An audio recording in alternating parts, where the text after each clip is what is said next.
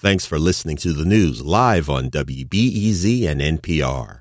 The WBEZ stream sounds great in the kitchen on your smart speaker and anywhere on the WBEZ app. Listen every day. In 3, 2, 1. Good afternoon. I'm Lisa Labas, and this is The Rundown. Chicago Mayor Brandon Johnson's office says he had positive and productive conversations today in Washington, D.C. about the ongoing migrant crisis. My colleague Alex Degman reports Johnson met with President Biden's chief of staff and Illinois' congressional delegation just a few days after Mayor Johnson co-signed a letter with the mayors of Houston, Los Angeles, Denver, and New York City. They outlined specific needs, including an extra $5 billion to cover what cities have already spent and what they're going to need this winter. They also want more federal money to put toward the backlog of work authorization requests and better coordination between border officials and their cities.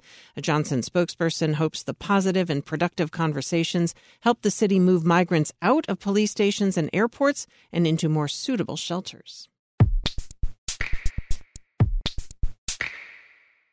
Illinois U.S. Senator Dick Durbin is calling for a ceasefire in the war between Israel and Hamas. The number 2 ranking Democrat in the Senate made his comments this morning on CNN. Durbin said any end to fighting must hinge on Hamas freeing hostages it's held since last month. Durbin was specifically asked if now is the time for a ceasefire.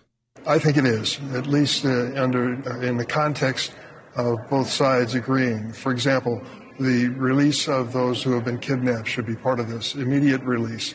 That should be the beginning of it. President Joe Biden has not used the word ceasefire, but told an audience yesterday in Minneapolis he favored a humanitarian pause in fighting.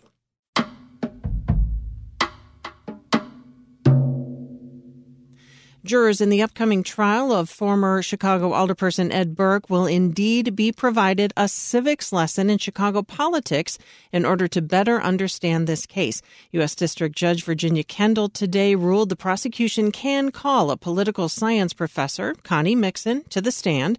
The defense objected to Mixon's testimony. Mixon plans to give a presentation on how Chicago government works, including how powerful alders can be. Burke has pleaded not guilty to accusations he used his clout at City Hall to steer business to his private law firm. That trial is scheduled to begin next week. Lawmakers, lobbyists, and gun owners were in Springfield today. They're voicing concerns over registering their high-powered semi-automatic firearms with state police. Governor J.B. Pritzker this year signed into law a ban on the future sale and possession of those firearms and high-capacity magazines. People who possess such guns before the law took effect must register them with the state police by the end of this year. And several people today said this law violates their Second Amendment rights. They will not comply.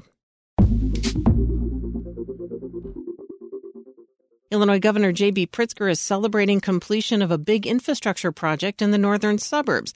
My colleague Michael Puente reports the state spent $18 million to rebuild and relocate a pump station at U.S. Highway 41 and Deer Path Road in Lake Forest and build 2 new retention ponds to reduce flooding in that area. Pritzker says the funds come from the Rebuild Illinois Capital Plan. We are rebuilding every Illinois community from Cairo to Manuka to Cicero. For the first time, Illinois is modernizing all modes of transportation. Rebuild Illinois was signed into law in 2019. It invests nearly $45 billion in the state's infrastructure over 6 years, and the Federal Infrastructure Investment and Jobs Act adds another $18 billion to Illinois projects. Governor J.B. Pritzker's newly created nonprofit to combat anti-abortion funds has already contributed $1.5 million to that movement. The Sun-Times reports Think Big America has contributed $25,000 each to 4 state Senate Democratic candidates in Virginia. That's the next big abortion rights battleground state. And Chicago has 5 more Michelin-recognized restaurants. The Bib Gourmand designation recognizes restaurants that offer excellent food and value. The Sun-Times reports this year's new honorees include Boonies in Lincoln Square, also Cellar Door Provisions and Union, both in Logan Square, Pompette in Bucktown, and Yao Yao in Chinatown. Weather, sunny, windy, and mild on this Thursday with a high in the low 50s. Partly cloudy and windy Thursday night, a low near 40.